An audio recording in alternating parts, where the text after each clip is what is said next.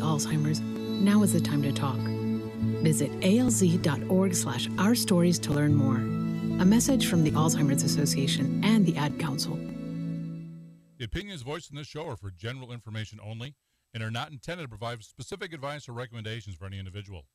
To determine which investments may be appropriate for you, consult your attorney, accountant, financial advisor, or tax advisor prior to investing. This show contains forward-looking statements that may not come true. Securities investment advisory services offered through Grove Point Financial, member FINRA SIPC. Grove Point Financial and Kelch & Associates are unaffiliated companies. And folks, this program is intended for Wisconsin residents only. Well, good morning and welcome to Saturday in the Studio. I'm Tom King. Merle Kelch is with us this morning. Glad you could make it, sir.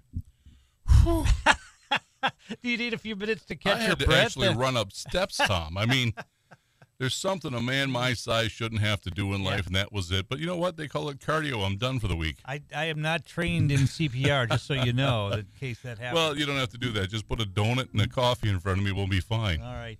715-845-2155. If you have a question regarding your portfolio, today would be the day to get it answered. Hey, before we get into whatever you wanted to talk about and brought in, something caught my eye on CNBC this morning. It's an article on the company Fiserv, and it says an investor with a flair for tech could push Fiserv to the next level. What caught my eye, obviously, is it's the company that is the sponsor for the Bucks Arena in Milwaukee, Fiserv Forum. And I guess I didn't really know what Fiserv did as a company. And according to this, it provides payment and financial services technology worldwide. So it operates the companies that when you go and buy something at a store, it operates the technology where you put your credit card in and they scan it and do all of that. And the thing that caught my eye is that the one of the investors in the company, it's called Value Act Capital, and I would imagine they're just an investment fund. It says here they're an activist investment fund, although they only own 1.6% of the company. And it says that the investment in Fiserv is right in Value Act's sweet spot, a technology company with good management, products, and relationships that are somewhat misunderstood by the market. Some of Value Act's most profitable investments were in other misunderstood technology businesses like Microsoft, Seagate, and Adobe. For example, both Microsoft and Seagate were viewed as PC companies when they were really cloud companies. The market now views Fiserv as an old legacy technology company when it is really a new world company. I guess talk about that a little bit. And do you do that when you go in and check out a company for your clients? Because we've talked before in the past, you don't believe that some of the companies we talk about, whether it's Facebook or whether it's Amazon, are really what they are viewed at by most people. Yeah. Talk about that a little bit and what you look for when you're looking for a company that may be, quote unquote, misunderstood by the market. This is one of those times, Tom, where we pull up a coffee and start the fire and sit back and have a fireside chat, because here it comes. Well, I can turn my mic off then and you can just talk for a while. Well, I probably could on this. You know, this is kind of where I come back, and Warren Buffett talks about this in some of his early writings when he's teaching guys like me, and what do you look at for investing? He says, I want to look at the companies that make money, know why they make money, and I want them to make money different than everybody else. For example, he liked investing in things like Coca-Cola and Dairy Queen long before everybody's doing technology, because they made a lot of money, and he wanted to know why. Well, there's high margins in soda and ice cream. So he liked that, and people loved their product, and so he invested in the company. Well, usually he just bought most of the company. But I like looking at companies like this. For example, I'm not going to tell you the name of the medical company, but we're all looking at the medical and the Pfizer's and all this kind of stuff. And I found a company that we started buying for a couple of clients. What they do is they make all the stuff that goes into hospitals and clinics. So they make or buy or deal with all the gloves, the gowns, the masks, the plastics, all the stuff that you have to do. They're the ones who do it. So they either buy, distribute, distribute, that kind of stuff. And all they do is make money. They're not tearing up the world. They're not going up with these super incredible run-ups on their stock and that whole bit, but every year they just keep making money, and they just keep making more of it, and they pay a dividend.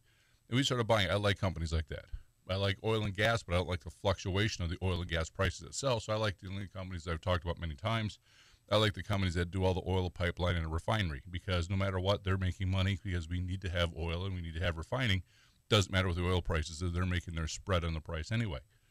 So I like stuff like that. Now, when it comes to Fiserv, I mean, they've been big in banking for a long, long time. And in that, what we found then is and this really kind of goes out to one of my clients. He came up with an idea to me. I said, that's a brilliant idea. We went through, did some work back and forth. And we found out that I don't have to invest inside of Bitcoin to benefit by Bitcoin, for example. Because so many entities are now going into wanting to use Bitcoin as payment, somebody has to process that stuff. And so when you look at the companies that are out there that are processing these expenses, these fees, how do I take a piece of Bitcoin and have it deposited from my account and being used for my goods and services? It's those companies that really we have to look at. And that's how we profit from, say, Bitcoin and the cryptocurrencies, is by those companies. And Fiserv is right in the middle of that. So that's where he says that it's viewed as an old company, but it could be viewed as a new company. Oh, very much so. I mean, they're very much inside of their technology. Now, I have not, folks, looked at their financials and say, where's the math on the inside? Are they making money or not? But I'm going to assume that they're fine. And so from that, I bet if we looked at the math on the inside, and they're now digging themselves into how do we process cryptocurrency payments, not only in the U.S., but how do they put that product around the world? And because Fiserv and so many banks, as far as their other products that they have, my certain guesstimate would be is that they're making it so that we have the ability to do cryptocurrency through the banking system at some particular point in time. So I'd very much guess that. Now, Tom, matter of fact, I just made a note, folks, on my paper to do some investigation on that because that's pretty nice. Fiserv's, it says they're growing at approximately 8% a year. And according to this, they're transforming themselves before being disrupted by smaller competitors. One of the companies that's part of their group is called Clover, and they came out with a smart point-of-sale terminal a few years ago, and is Clover's value today at $30 billion to $45 billion. He suggests, the writer of this column suggests there are three main areas for the company to focus on: investing to drive this growth rate up, growing through acquiring and integrating a few other businesses like Clover, buying your competitors, as it were. I would imagine some companies do a lot of that. Yep. And third, simplifying its strategy and how it communicates with the market. The market needs to better understand the company and its opportunities. So do companies, this is maybe a naive question, I would imagine they do have public relations flacks or that are out there basically going to people like you and saying, this is our company, this is what we do. Maybe you don't realize this is what we do, but they're out there telling the story. There's firms like that all over the place. Well, Wausau Insurance is a perfect example of that. The Wausau story, which was the backbone of their advertising campaign for years in magazines, on TV, et cetera, telling the story of what they did, workman's compensation insurance, when people maybe didn't really know that. Sure. Boy, lots of that. There are companies, on a side note, that do that all the time with guys like me, saying, look at our company, we did this, we made this amount of money, we're looking to raise this much capital, we're looking to sell this many stocks. That happens all the time in our industry. There was a place I was going with this and it just completely escaped me, but nonetheless, if we look at companies, like this, how much of what they tell you is true? How much is spin? How much is trying to? It's always truthful spinning, like politics. Well, hold it, maybe not. Yeah, the investment companies probably actually tell more of the truth, but nonetheless, if we look at this, I'm just going to use Facebook for an example because that's something during our time together that popped out. Remember, Facebook came out, and I said, well, they don't make any money. I said, they need to be able to capitalize on making money. And that was our original conversation when they came out in an IPO. And finally, I think the light bulb went on, with Zuckerberg or somebody within their organization said, you know what, we're not a social media company. We're an advertising company. And so as soon as they changed their platform to a mobile device and said, look, we can actually advertise all this stuff and put advertisements in front of it when people are looking at their social menus, and look, ta-da, all of a sudden they start generating profit. Well, now we look at it and say, okay, great. Though we still look at Facebook as an advertising company, them, Google, and others, they're really advertising companies. That's what they're selling. And so with that, it's a realization that, now we know who we are, what we do, and how we generate our profit. Maybe Fiserv is the same thing. If they got a product that they spin off that's worth $30 billion, that's not a bad start. How many companies take a while to figure that out and don't know that right away of what they are? Boy, look at YouTube. YouTube for a long time. Okay, they have video clips. I remember first came out, I'm like, okay, that's neat, but so? And now you go on there and they've got advertisements popping up all over the place. It's like watching TV, but just in shorter increments. And they're professionally produced commercials that we're watching YouTube. And now we can, learn anything on YouTube if we really want Right. to, So I learned how to show a guy how to stain my deck. Notice I didn't do it, So sometimes it takes a while for a company to do that. The computing space, PCs have really slowed down. I mean, they've slowed down considerably in how they're being made, and Microsoft and that hope, but they've spun themselves beautifully into a cloud company, and they're doing a tremendous job at it, matter of fact. Well, as long as you brought that up, let's talk chip technology a little bit. There was a story that came out yesterday about one of the major chip companies is going to, I believe, ramp up. How did the story go? They were going to ramp up production in a way that I can't remember how they were going to do it now because of the chip shortage in the world for cars and computers and things like that. That had to make the PC companies and the car companies especially very happy when they got that news. It's been around a little bit for the last couple of months, I should say, is exactly that. And it really started by, and boy, I can't think of the name of the person's name.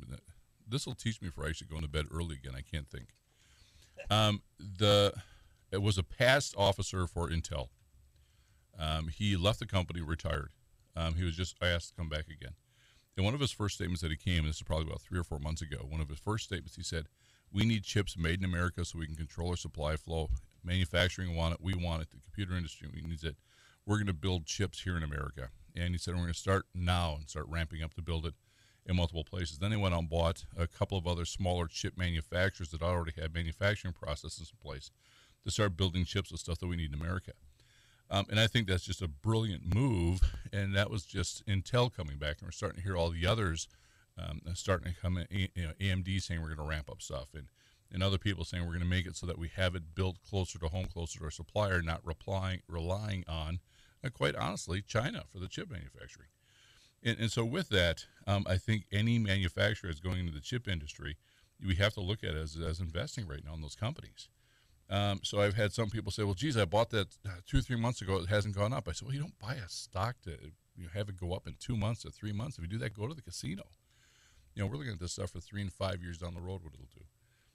And I think if we bring chips back to America that we use, I think it's going to be a brilliant thing across the board. That's not what day traders do, right? They're looking for things to go up immediately and then selling right immediately. Well, of course they are, and that's why they're all nuts and crazy and that whole bit. So picking up my friends as day traders, but I don't like day trading. I'm not a big fan of that. I like buying good quality stuff and holding on to it for a while. We tend to have a lot better rates of returns as a result of doing that. Is day trading like the result of all of the ADD that we have going on in the country that folks can't focus? They've got to just be doing something all the time.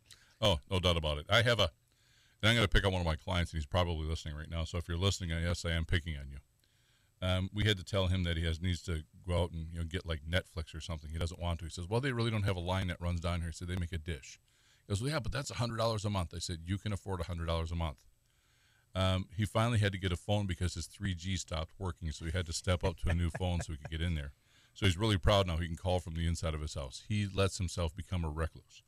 So nonetheless, what happens is he can get one station in the morning and he listens to all the stock tips, and so he thinks he's a stock trader and he doesn't need to be. One, he's already retired. Two, he's already saved his assets, but he's a stock trader, so he wants to keep buying stock. And he always seems to want to keep buying technology stock, and I keep telling him no because he doesn't need to buy any more technology stock. He owns a whole bunch of it already. And so he keeps going back and forth, and I have to keep telling him, "You're not a day trader. You're a retired farmer.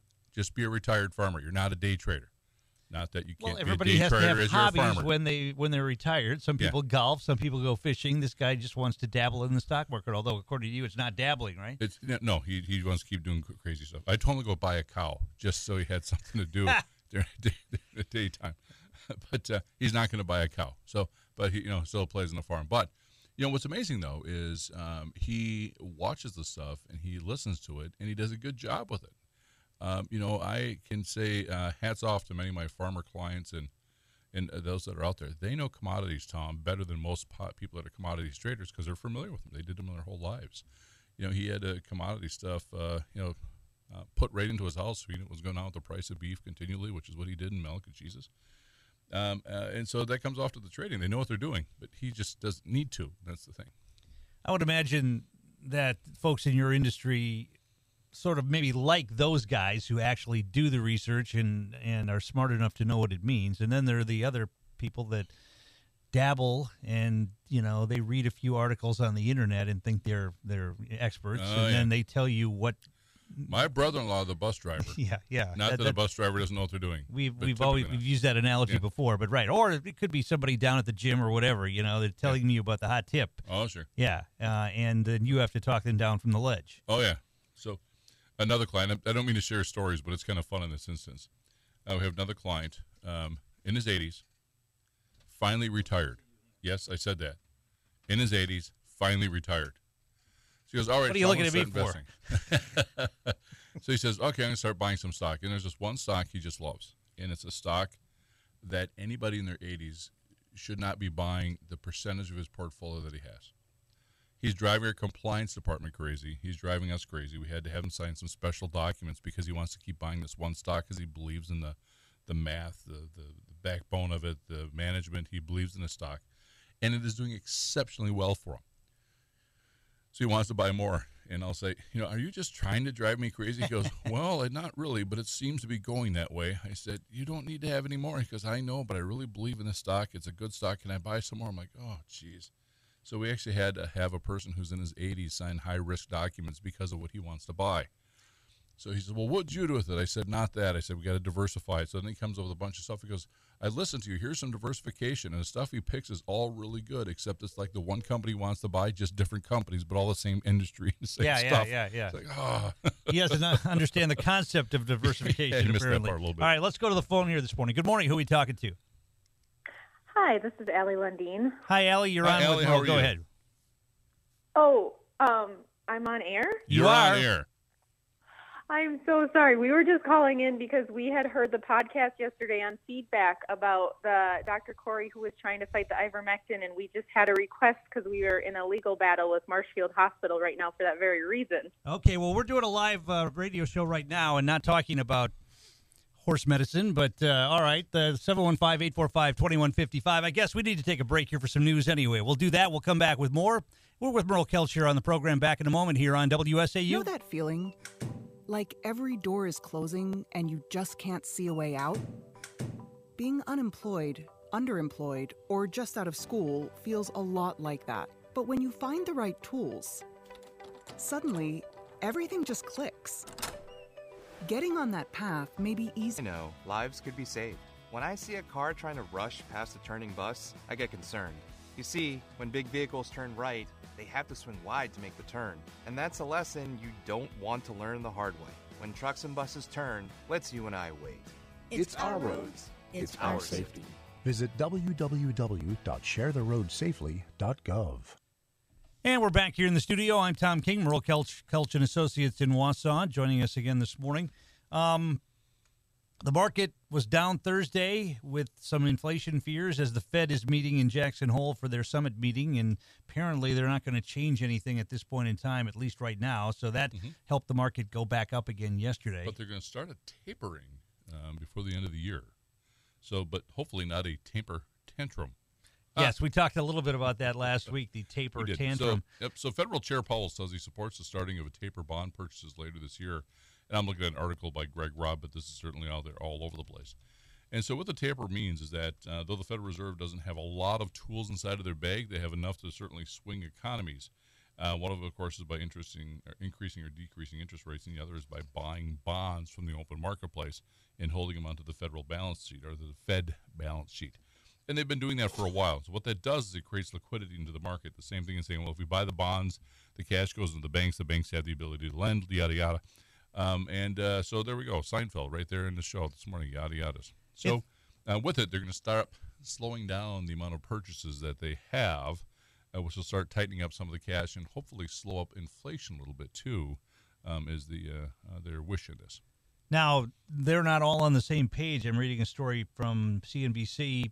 Fed Chairman Powell's benign view on inflation is getting pushback at the Fed and elsewhere. No fewer than 5 Fed regional presidents have said it's time to pull back on the easy money policies, citing various levels of confidence in the economy tempered by worries over inflation. Inflation would be the main problem that they're going to worry about now? Is that it? Yeah. So because everything else seems to be going pretty well. I mean, the job market, even though there are not enough people to fill the jobs, the unemployment rate in many places, including here in Wisconsin, is pretty good right now. The people seem to be businesses seem to be making money. The market has been up for the most part for the last few weeks. So, well, the market has been up because we have profitability, and the jobless rate is coming down. We still need to fill a lot of jobs, but it's coming down. We may not have enough people to fill all of the jobs, even if we get past it, and now they're going to get rid of the unemployment that everybody was yelling about, that people claimed were keeping people from working. So now I guess we'll find out. But I think it's pretty clear at this point. The math shows there are just not enough people to fill the jobs, and you've talked about it on the show before. Sure. Making it easier for immigrants to come in and work because we need them to fill these jobs. Yeah, and something I've said for probably 20 years. We need immigrants to come in. We just need to know who they are, and that's the biggest thing. I'd have to say that the unemployment is having an effect.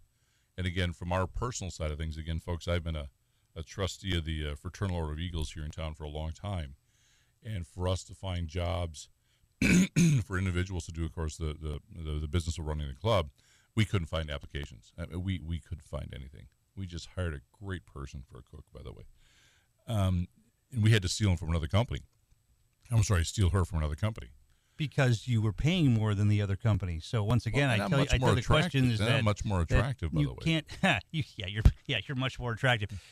You can't find people to work at what you want to pay at a lot of these places. That's not true. We couldn't find any pay for a long time, but we've noticed over the course of the last week and a half to 2 weeks, all of a sudden applications are coming in for the pay that we've been advertising for the last couple of months, and I think that that seems to lead to the unemployment situation that's coming up, and so. Where we weren't getting any applications at the wage that we're at right now. A month ago, 2 months ago, we weren't getting any applications coming in. Now we're starting to get them dripping in pretty good to the point where we have I think the unemployment rate in Wisconsin is 3.9%. It's under 4%. Yeah. So it's better than the national average. We would be considered at near full employment. Yeah. So the extra people who are coming off they shouldn't have a problem finding a job by any stretch of the imagination. So we're still looking for some positions. So just in case you're bored, come see us. There you go, Tom. You have a part-time job. I always thought I should have learned how to mix drinks because then you can always find a job. People are always looking for bartenders. Well, as for part-time it's kind of funny. There's been a few times, folks, where I've had to fill in as a guest bartender at the Eagles Club. And people get a kick out of it, and they actually start laughing, the regulars, when I come in to bartend. Do you know how to mix all those fancy drinks? Or well, is it here's all the rest of the story goes. Yeah. So I come in and said, I'm your new guest bartender for 2 hours. So if your drink has more than 2 ingredients, choose another one. Now, do you give a healthy pour? Do we know that if we come and see you while you're bartending, the drinks are going to be pretty stiff? I take care of people. We're good. Good. Yeah, so I'm good with beer and 2 ingredient drinks. Got it. Okay, I'll remember that. But the unemployment, though, we're starting to see applications starting to come in where we didn't before. And so I think it has more to do than we believe with the unemployment numbers coming up. I think people have to get out there. They're going to start losing it. They have to say, well, maybe it's time. So I wonder, and I have not seen a study yet that shows the states that did this a month ago, how they're doing compared to the states that are doing it right now, as at least falling off that bonus. It'd be interesting to find a study on that. You'd wanted to talk a little bit about things that you're hearing from some of your clients about how to protect the gains that they've made in their portfolios now, and they're looking at the worries around the world. We've got the situation in Afghanistan. We've got the situation with China and all these other places. Boy, easy 10, 12 calls this past week. Yeah.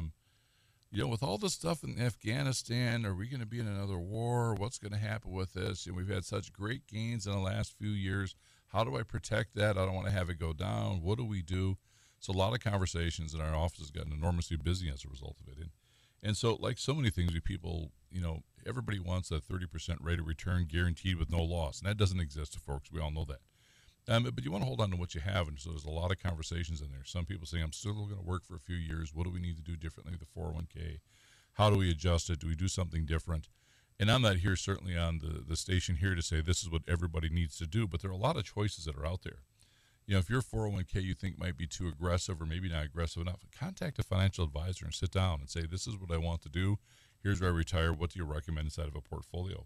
So we've done a bunch of that lately, as well as people come through and says, well, I'm going to retire in a year. I'm going to retire in 6 months. Let's take the 401k now and get it ready to go so that it's easy transition when we retire.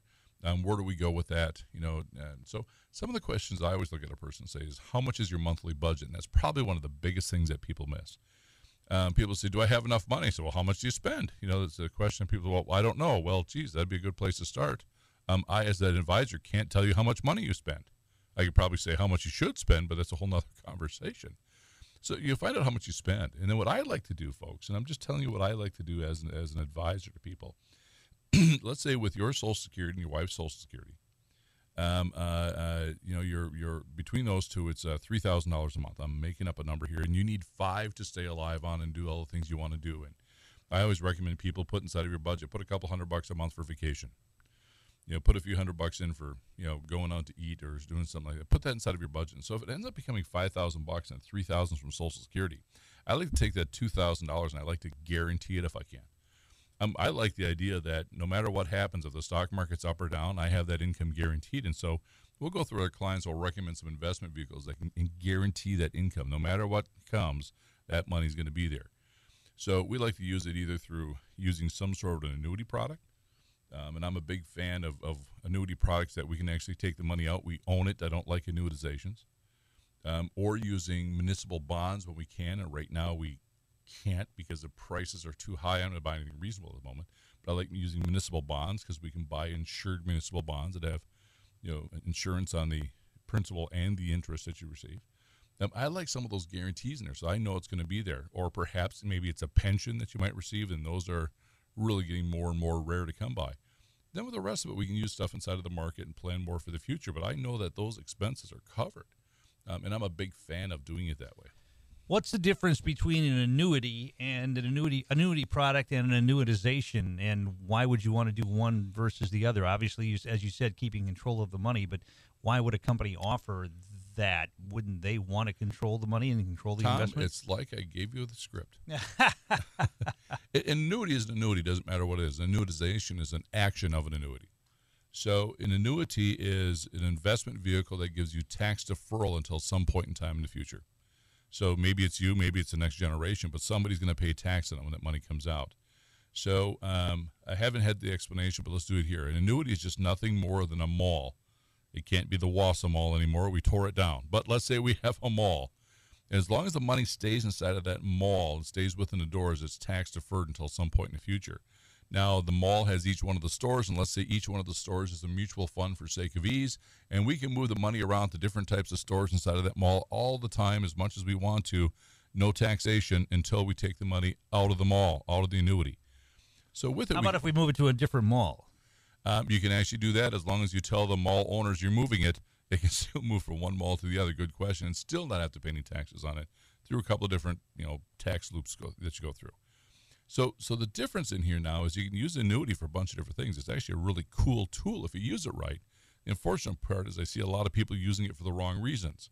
For example, if you want to use this annuity for a guaranteed income stream, you can use it that way, and you can use it through what's called a guaranteed minimum withdrawal benefit, and that's where you're paying a premium for that service. Or you can do what's called an annuitization, where you literally give up the principal for a guaranteed income stream.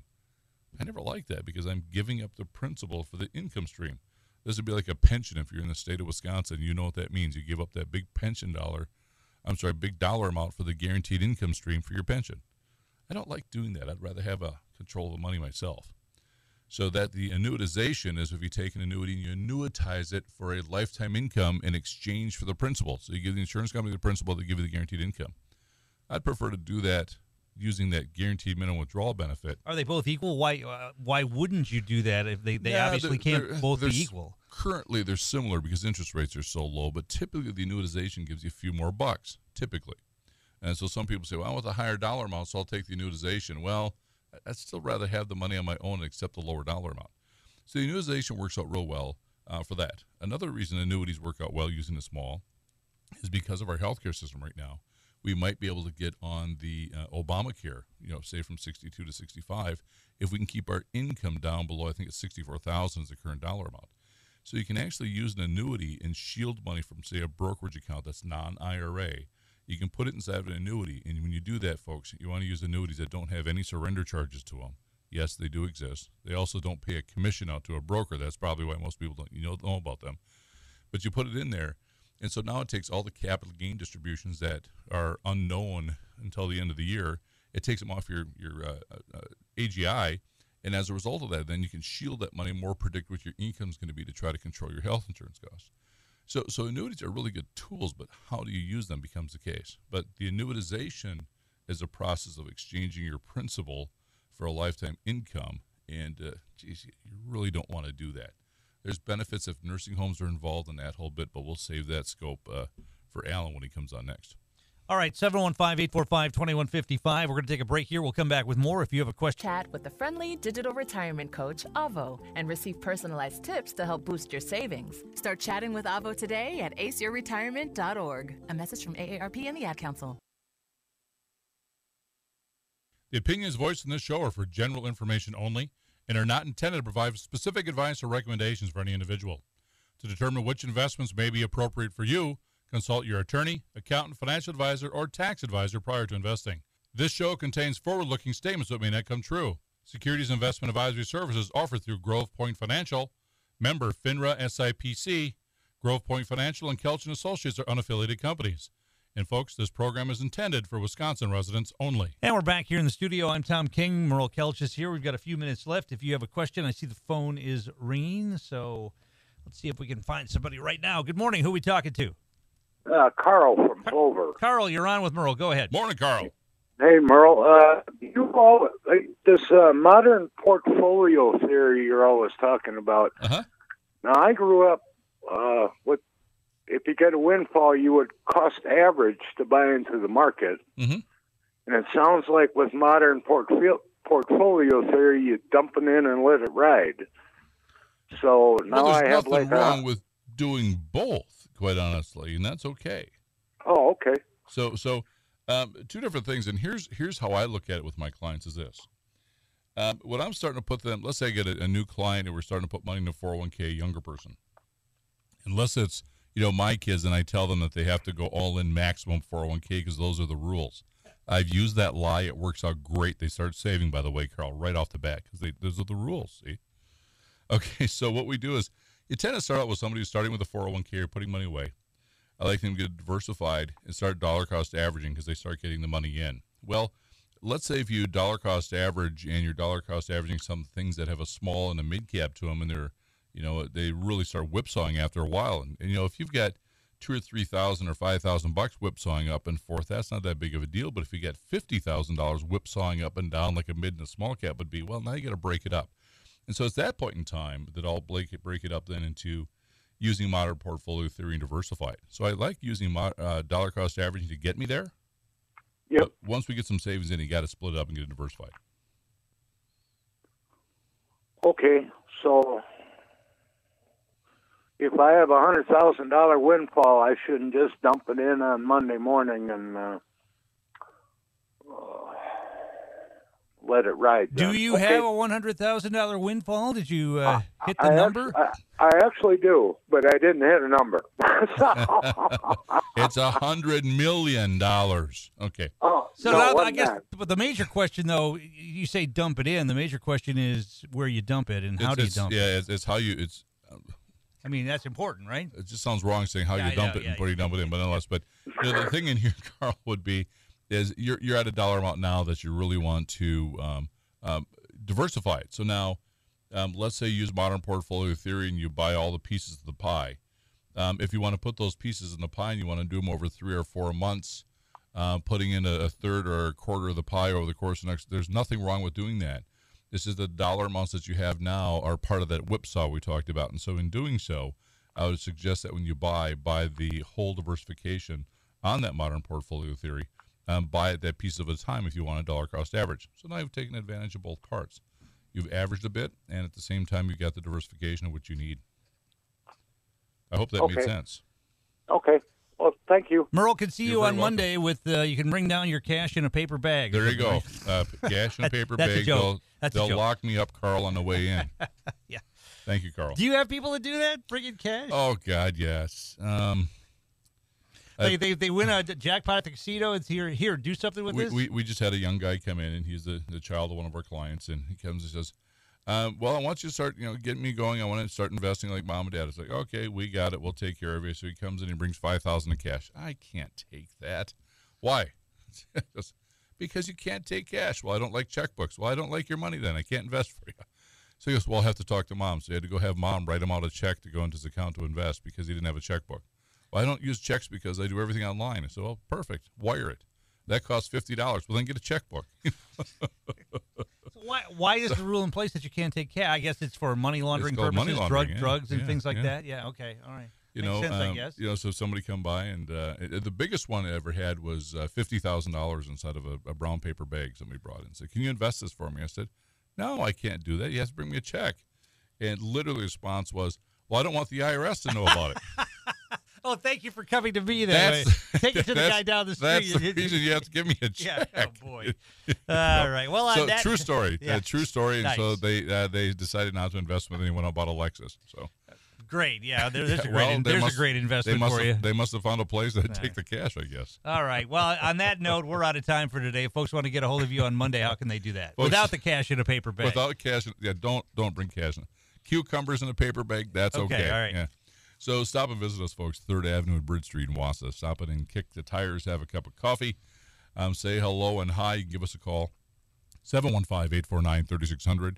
Outside of the Wausau area at 866-355-5100, or find us online at GelchinAssociates.com. All right, we'll talk to you again down the road. See you next week, Boston. You'll be in Boston. That's right. And That's right. You'll still be able to take questions next Saturday morning at 8 o'clock. We've got the news on the way, a shortened version of the Polka shows today because an early Packer football game. The Packers finish up the preseason with a game at Buffalo. Packer game day begins in a little over an hour, 10 a.m. for Packer game day. And then tonight, the Brewer game in Minnesota. We'll have that for you after the Packer game right here on WSAU.